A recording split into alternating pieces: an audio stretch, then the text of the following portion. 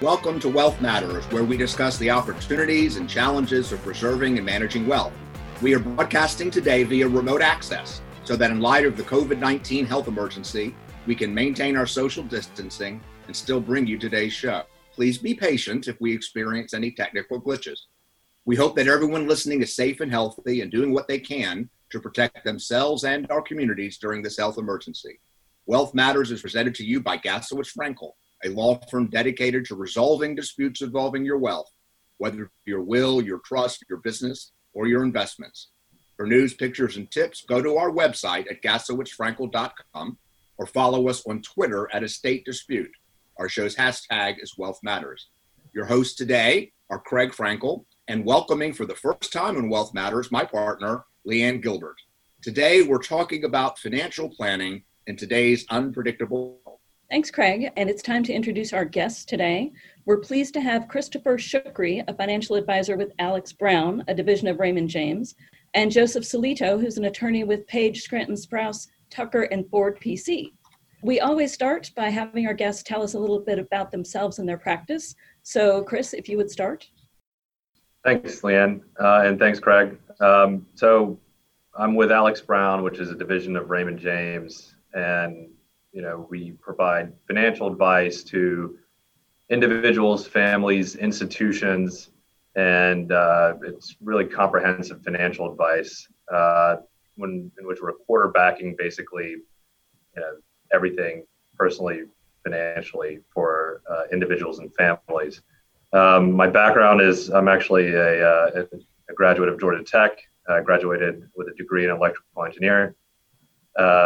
Was an electrical engineer for a few years and then went to business school and then graduated from business school from the University of Georgia and got into wealth management. I was with Genspring Family Offices before initially, and then Goldman Sachs after that, and now currently with Alex Brown.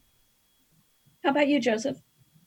My name is Joseph Solito, and the law firm that I'm with is known as Page Scranton. It's been in Columbus for over 100 years. It's a full-service law firm, and I've been with the firm since I got out of law school in 2001, graduated from Georgia State. My practice is trust and estates work, probate, guardianship, things of that sort. Before graduating from Georgia State, I went to Vanderbilt, and my wife's a lawyer, got 2 children, and happy to be on the radio show today. Thanks for coming, guys. Let's start off really and jump in easily. So, Chris, why don't you tell us, I love your phrase quarterbacking. Tell me what is a financial plan? What's a financial plan? Well, think of it as it's a document that it does 3 things, right? So the first thing is that it provides a snapshot of your current state of affairs. So what you currently have financially, so that's assets and liabilities, cash flows. And then the second thing it does is it provides, it kind of articulates and formalizes several financial objectives or goals. And then the last thing it does is that it implement strategies to achieve each individual financial objective or goals. So, it's really just it's a blueprint basically to help folks understand where they're at, where they want to go, and then ultimately how to get there. How is a financial plan different than an estate plan, Joseph? Well, the financial plan is such a huge help in doing an estate plan because you find that so many people don't really know or haven't thought about in a while maybe exactly how something's titled. Maybe they know more about what it's worth, but the financial plan helps with the numbers and helps generate some tax advice.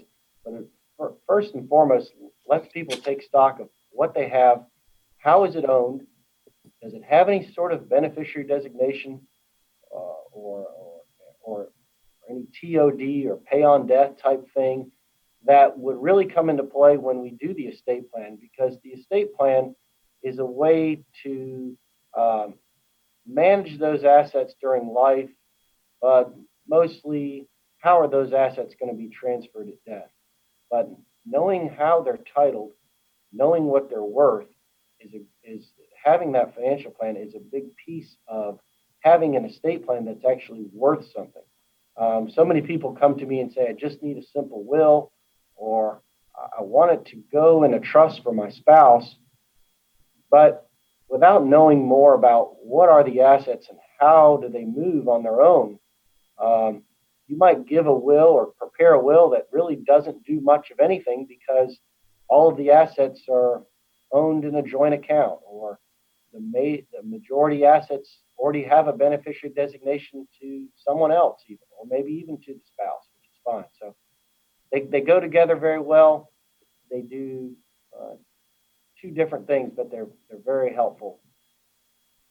I would say, I'm sorry. I would say that there's differences. There's also similarities, right? The purpose of having a financial plan is ultimately to create clarity, right? Clarity around what you have, where you're going and how you're going to get there. And the difference might be in just the timing. So the financial plan is really more about your monetary objectives during your lifetime and when you're fully cognitive. And the estate plan is something that actually it's not mutually exclusive from the financial plan. In fact, there's a ton of overlap. But ultimately what that does is it creates clarity around what happens should you become incapacitated or upon your death. So I think both of them, the purpose of them is ultimately to create clarity, right? And I think that's what I tell clients always is, whether it's an estate plan, a financial plan, or your New Year's resolution to be healthy or lose weight. I mean, you want, number one, the goal is to create clarity around where you're at, what you want to get to. And I think the more specific you make those objectives and those goals, the easier it is to reverse engineer how to get there. And also the more likely it is that you maintain discipline to achieve those goals. Well, as your life changes, I imagine you need to review your estate plan. And as the economy changes, you would review your financial plan. Is that accurate? Yes, sure. Some people say every 7 years. I've heard every 5 years. Certainly, anytime there's an event, whether it's a birth or a death or a marriage or something, big's happening in the economy, there's a lot of good reasons to look at it. But putting it on a calendar, every 5 years seems to make sense. But it's really hard to go. It's really hard to get a plan that's going to last you your life. And so many people, I end up telling them, don't let what's the phrase? Don't let the perfect be the enemy of the good. If we can just have some plan, you're going to be just a quantum leap ahead of where you're at. So maybe we get closer to perfection 5 years from now, but just do something and then make it better later.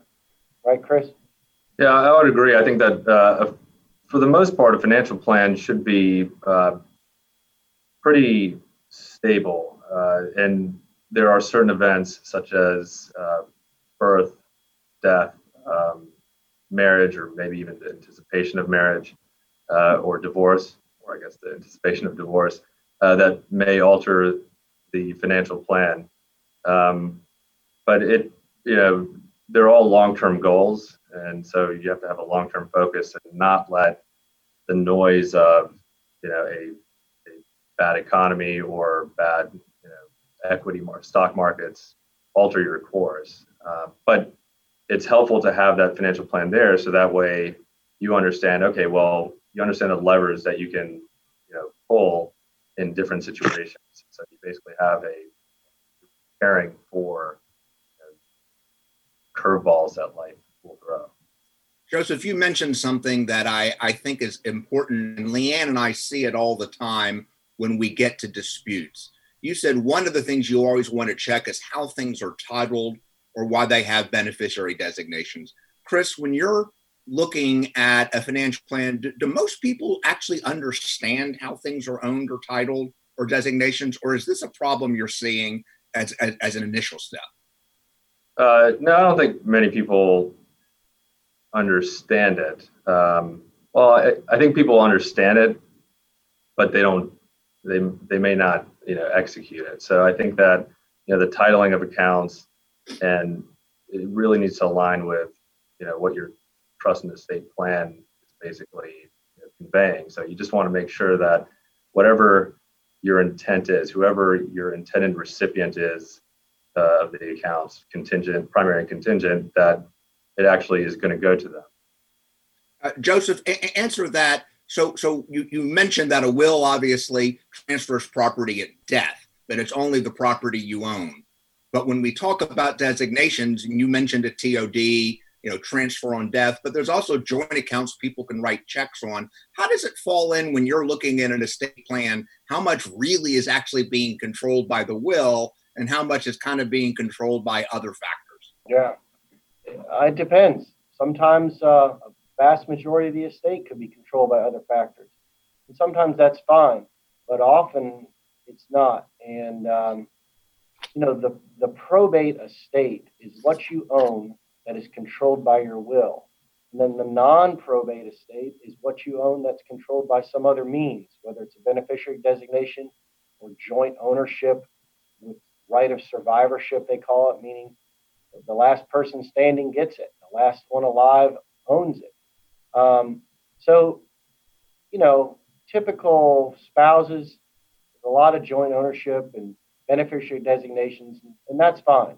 Where it ends up being a problem, or can be a problem, is when there's one spouse alive and there's children. And so maybe one child gets named as a joint account owner for whatever reason, and it was probably out of convenience or check writing capabilities.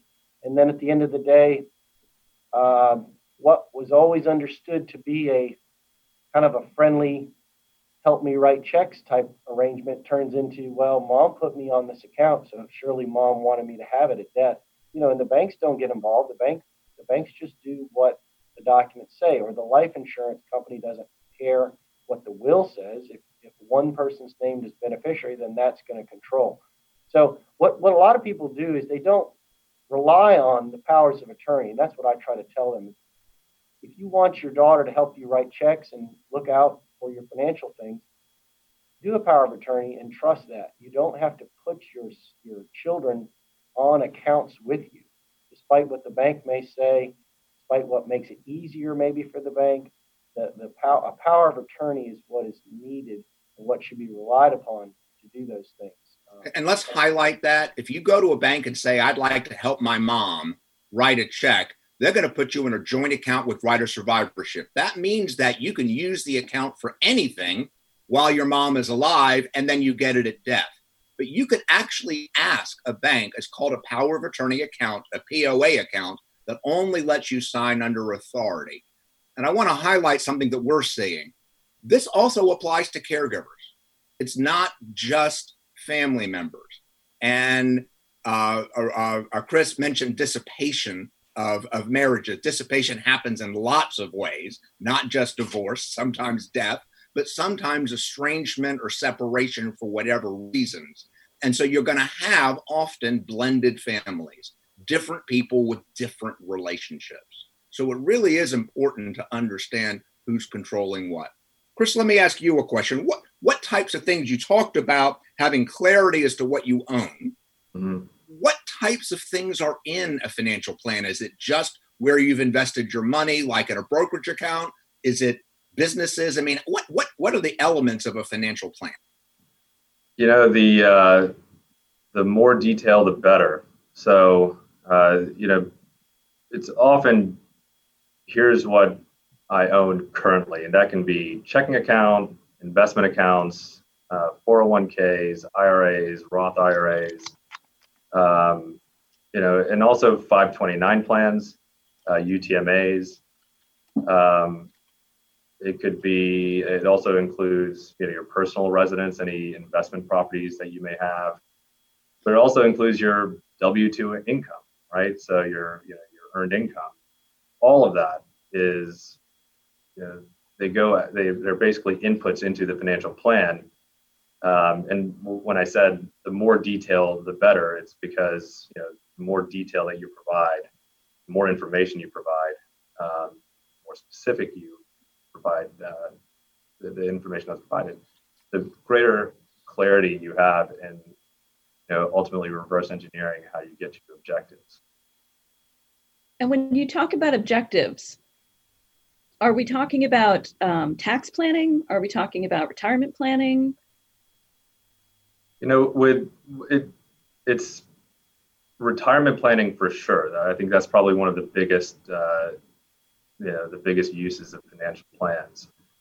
And basically, what it is, you say, look, you make an assumption that you're going to live until you're 95, and you're going to retire at 65, or you want to retire at 65. So, how much money will you need, to retire at 65? In order to keep you, through to 95, right? And maybe at 95, you also still want to have some assets that you can bequeath to that you can, give to your children or whoever. And so what you're doing ultimately is saying, okay, well, how do I get to that number at 65 while right now I'm at 40? And so, tax planning is certainly a part of it, but retirement planning is, that's usually the main purpose of a financial plan. But it also could be college planning. So in 18 years, I'm going to need this much money to put my kids through college, or this kid through college, assuming they don't get a scholarship. And, there's a lot of assumptions, obviously. There's a lot of noise, but, they have 18 years to get there. How do I get to that number starting today? And so that's what a financial plan incorporates. And so that's why there can be several objectives. It can be retirement planning. It could be it could be college planning. It can be philanthropic planning. And so it's all is part of it. Tax planning is what is used to help determine how you're ultimately going to get to those numbers. Joseph, how do tax planning and philanthropic planning play into estate planning? The estate tax, people think about, well, I don't really have an estate, or I don't have enough money to worry about the death tax or estate tax, and so therefore I don't need an estate plan. But there are a lot of taxes to be concerned. There's plenty of taxes to be concerned about, even if you're not necessarily worried about the estate tax. So income tax issues and charitable deductions, which affect the income tax, or whether you're just charitably inclined, regardless of the tax ramifications or benefits. Both charitable planning and income tax planning would be part of something that you might just refer to as an estate plan, because when you want to make a gift, or you want to create a trust or a will, that all just comes under the idea of an estate plan, but it may have different tax objectives. It may not have any tax objectives at all, but it's certainly the case that the income tax is going to affect everyone, while the estate tax affects very, very few. Another big point that people ask me a lot is, what about when I receive an inheritance? Do I have to show that on my income tax return? And, generally speaking, what you inherit is not taxable to you. Now, the earnings it makes, or the interest, the dividends, something like that, or the income, the last income of the deceased may flow to you, but by and large, what you receive is not income to you. So that's a common tax question a lot of people ask. The other one they ask is, well, what is my tax basis in my inherited assets? Like if you inherit some Coca-Cola stock that your mom bought back when it was $20 a share. The good news is, at least under current tax law, you take what's called an adjusted basis, or a step up in basis. So if you inherit something through death, you take a basis equal to the date of death value. Whereas if you take an asset from mom through a gift, she gives you her basis, which could be a very low basis. So when you turn around and sell that Coke stock, you may realize a lot of gain, where if you could be patient, let's say, and wait, you get that basis. Now, Congress is always talking about maybe changing these basis rules, but those are the two big tax things as far as estates that people come across. Thanks. I just want to take a second and remind our listeners that you are listening to Wealth Matters, the radio show where we discuss the opportunities and challenges of preserving and managing wealth. We are your hosts, Leanne Gilbert and Craig Frankel from the fiduciary litigation law firm of Gaslowitz Frankel. And we are talking with Christopher Shooky, financial advisor with Alex Brown, a division of Raymond James, and Joseph Solito, an attorney with Page, Scranton, Sprouse, Tucker, and Ford PC. And our topic today is financial planning in today's unpredictable world. Joseph, Craig? I wanted to follow up on what you just said about tax planning, where you deal with income tax focus. I know that a lot of people don't follow that. Should you in your estate plan and in your financial plan be revisiting this from time to time, the tax focus on what is my tax basis? When am I going to be taxed? Should I change things? Can I change things even if it's a trust? How often should you look at that? Gosh. How can you look at that, I guess, is a better question. Yeah, as often as Congress seems to want to tinker with it. So it's right now, and in the past 10 years, it's been it's been a hot topic. And so, politically, the estate tax is of interest. Now, it's not a big revenue raiser for the federal government, but it is kind of a political issue in that people feel like the wealthy should pay their share. So with the estate tax affecting fewer and fewer people, which means the estate tax exemption is getting higher and higher, it does cause you to focus more on income tax issues. Before, we may have put things in trusts to hide them from estate tax, to hide them from future estate tax. Hide is such a strong word. I love that word, hide it. We're hiding it. The federal government has enough money, but now, or as the estate tax changes, instead of hiding, we possibly would expose assets to the next estate or to estate tax, because in exposing assets to estate tax that we know we won't pay because the exemptions are so high, we are actually getting a benefit on the income tax side.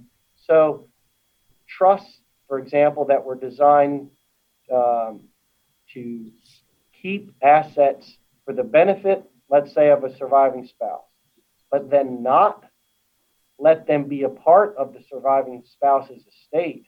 We're changing those trusts as we draft them going forward, or we're putting some contingent language in them to say, gosh, if we don't need to worry about, in effect, if we don't need to worry about the estate tax, let's go ahead and subject these assets to the estate tax so that we can get that step up in basis that we need. I want to remind our listeners that although we're broadcasting from Georgia, and Georgia does not have a state imposed estate tax, other states do. And so sometimes we've got to look at that. And that really brings me to the next question for you, Chris. Are you finding that clients who have some wealth, that they own assets in different states? And how does that affect a financial plan? It doesn't really affect the financial plan. So yeah, most of my clients have assets in different states. It really affects it if they spend 183 days a year in Florida or Texas, right? I mean, that's ultimately where now they're saying, okay, well, I live in Florida, but maybe their external assets outside of their state is actually in Georgia, right? So their site is in Florida, their Florida residence. But it really shouldn't affect a financial plan, because ultimately you're just trying. The financial plan is focused on monetary targets. So it really doesn't affect the financial plan. It certainly affects the estate plan And the tax planning is really more about where your declared state of residence is. Joseph, do you find that people who move to Georgia or away from Georgia, they may have been in a community property state, now they're in a different type of state if they're remarried? If somebody moves to Georgia and they've already got estate planning, whether it be a trust or a will, does that change when you move to Georgia? Do you need to revisit it, or is it something that pretty much can go anywhere in the country? Well, I think it's worth taking a look at, but you'll probably be fine. I don't believe there's a state in the country, for example, that has a different witnessing requirement than two witnesses to make a will. So I think you've got a will, or let's say you've got a living trust and you come to Georgia, you'll probably be fine. It does not hurt to have that looked over. But one thing I will say about folks that come here or folks that have property in other states, those that come here want a living trust, or those that look out and Google things and try to get up to speed on wealth matters, they will come to me saying, I need a living trust. I need a revocable trust. I need to avoid probate. But it's very true that in Georgia, the probate process is not difficult. It's not something to be avoided. It's not something that the costs of which are dictated by the assets in your name. So now Florida residents, yes, the probate system there is to be avoided. And so, and most of what you see on the internet talks about that because maybe Georgia is an outlier, but it is true that that probate avoidance is not something that kind of runs the show here in Georgia.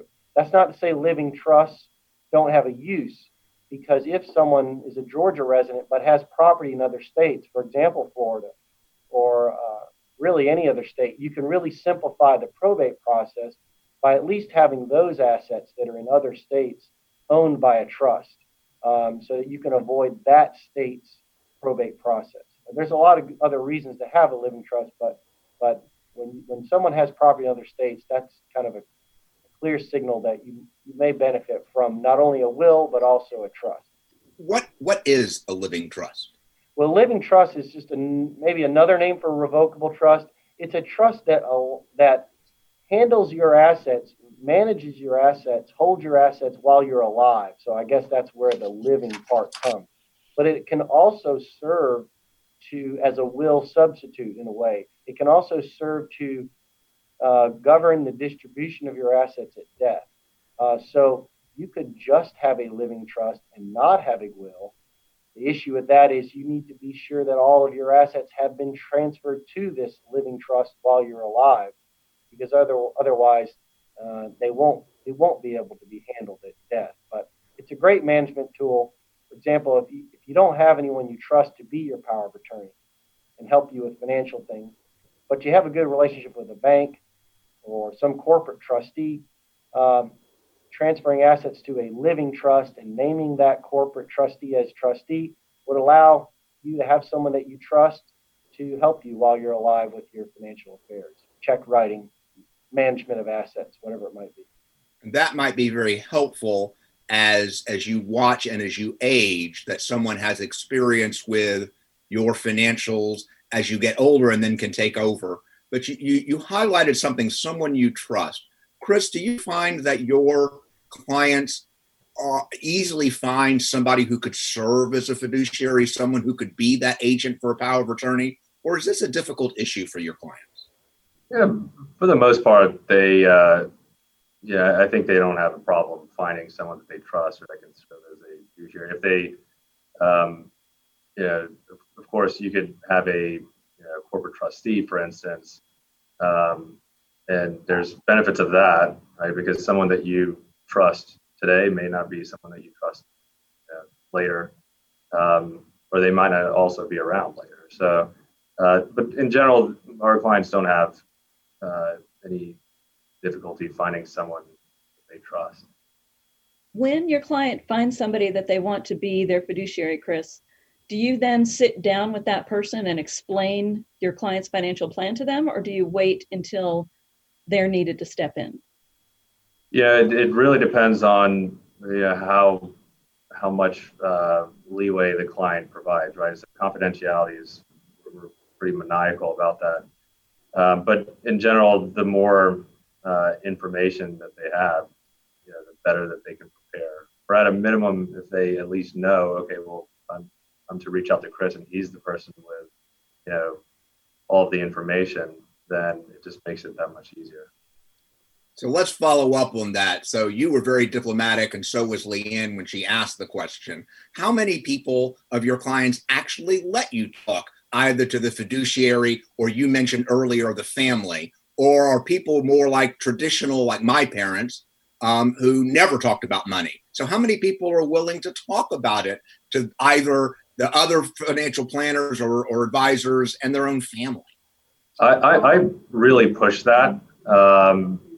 And that's because the sooner the children know, right, especially the children, the sooner they know, I think the better, right? It shouldn't be a taboo subject. Instead, they should understand the use of not only obviously what amount there is, but really more importantly is what's the point of having money, and all of the risks and sacrifices and discipline that was needed to accumulate this wealth, and so therefore you attach some level of meaning to it, and then maybe even your expectations of how the children would use this wealth, right? And that even shouldn't be a taboo subject. At least you can have a negative screen of saying, I don't want you using this money for this. I'd rather you use this money for this. And you can put some language around that in a you can put that in a trust, right, with HEMS clauses, healthcare, education, maintenance, support. But ultimately, the sooner they have that understanding of everything from what your expectations are to how it was accumulated and all of the hard work and risks and discipline that was needed to get there, the sooner they have an appreciation for the money. So essentially, Chris, you're being diplomatic too. So that's the goal. Joseph, How successful are you at getting your clients to actually do it? Tell their children, here's what we're doing. Yeah. No, I don't. You don't see that a lot. At least I don't. The high net worth folks, too, of course, that's a real struggle. So very wealthy folks, that's a real struggle for them trying to decide when and how much should a child know. Of course, there's books upon books written about that. But your original, or part of your original question was how willing are clients to maybe talk with a broader team or talk with their future fiduciaries or let them know. I see a lot of that, no matter please talk to my CPA, please talk to my financial planner, talk to my banker. Let's get all on the same page. I want to be sure.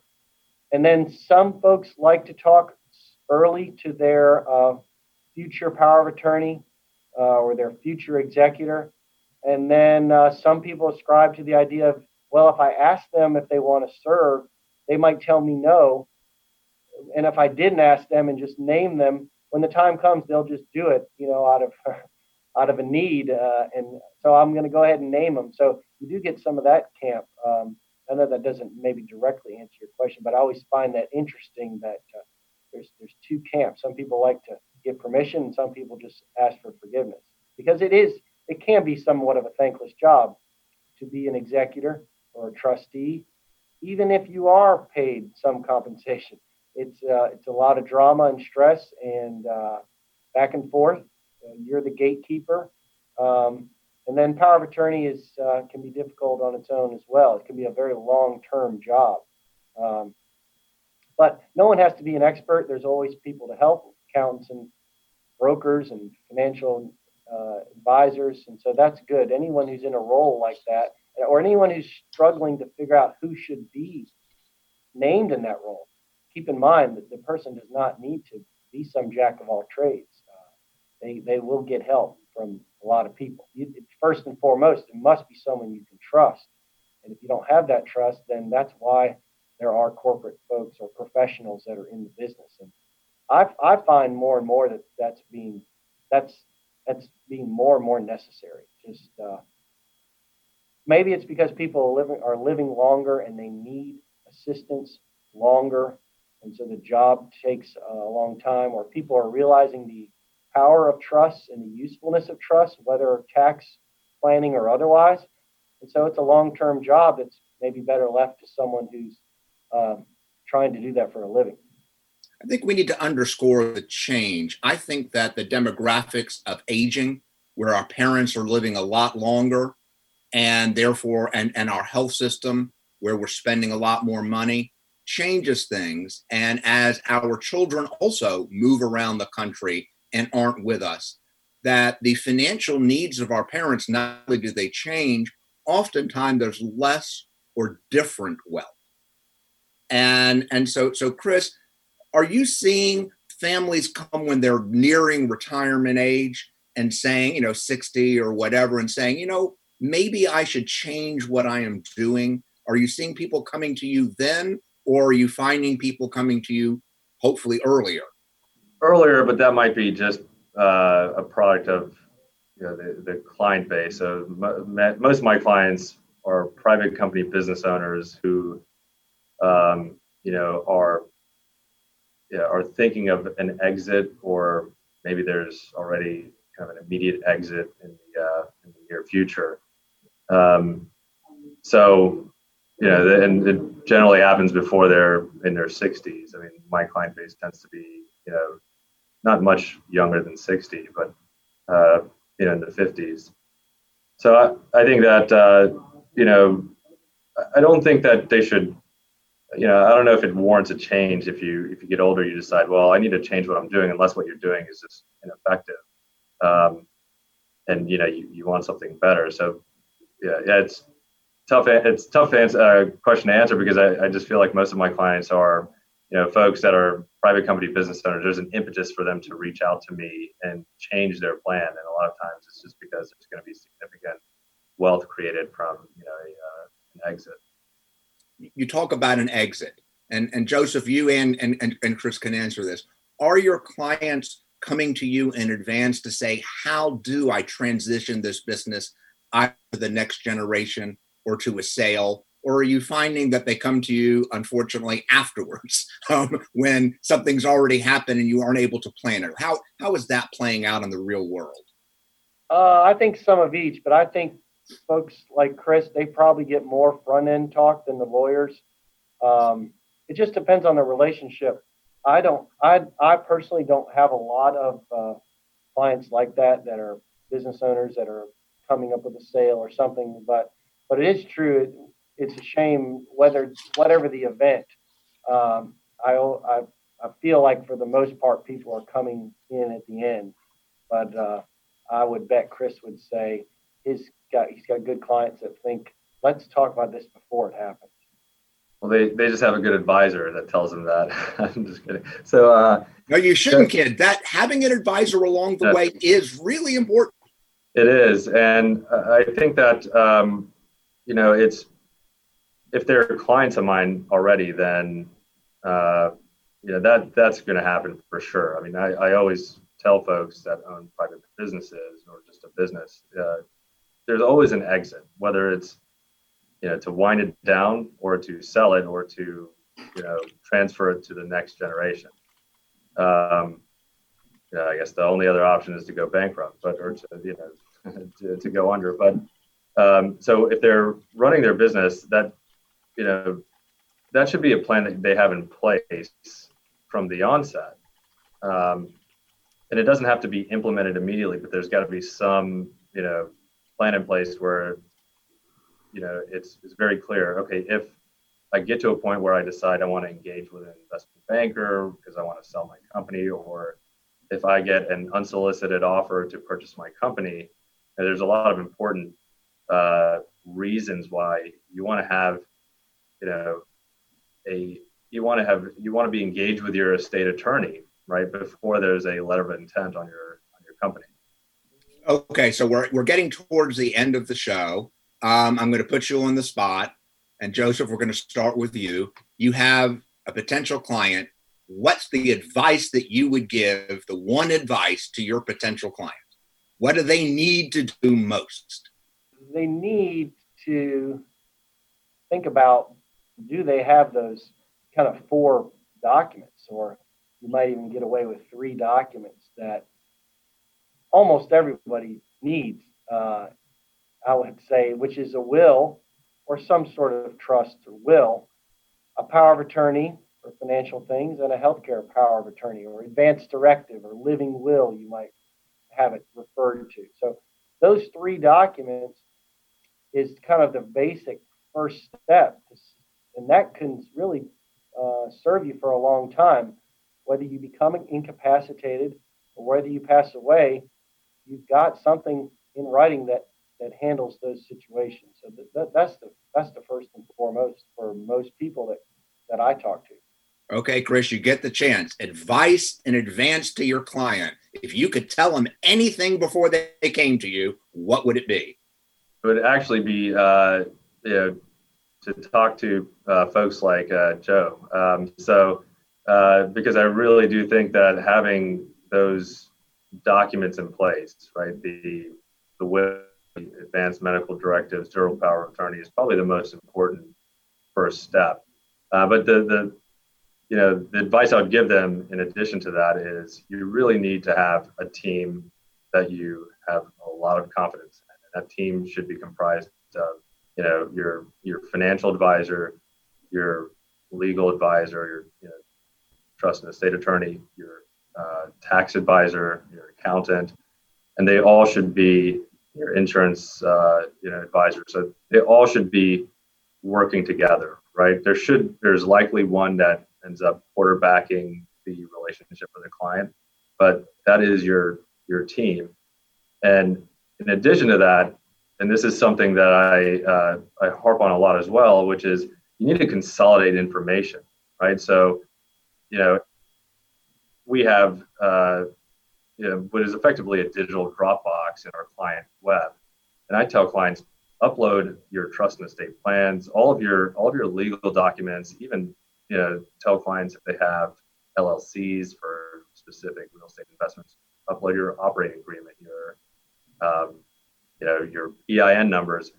But the financial plan will also capture almost everything of what you own. But having that all in one place, having all that information in one place, should, God forbid, the worst happen, will give you it's just a huge burden off your shoulders, because you then know, well, if something happens to either me or both me and my spouse, then for sure there's one place that at least most, if not all, of the information can be accessed. It's the bottom left drawer of my office. You didn't know that? No, it's all right. Always good to have a backup. Before we wrap up today, Chris and Joseph, if you would just let us know how our listeners can get in touch with you if they want to find out more about you and your firm, starting with Joseph. Well, you can call me directly, 706-243-5631, and I'll be there to answer it. You can call me as well, 404-442-6766, or you can go to alexbrown.com and find your way to the Atlanta office and look for Christopher Shukri under team. Yeah. I want to thank everyone today for listening to Wealth Matters, where we discuss the opportunities and challenges of preserving and managing wealth. For more information about Gaslowitz Frankel and our guests today and on other shows, please go to our website at gaslowitzfrankel.com, and remember to follow us on Twitter at Estate Dispute and use our show's hashtag Wealth Matters. Our guests today were Christopher Shukri, a financial advisor with Alex Brown, and Joseph Salito, an attorney with Page Scranton in Columbus, Georgia.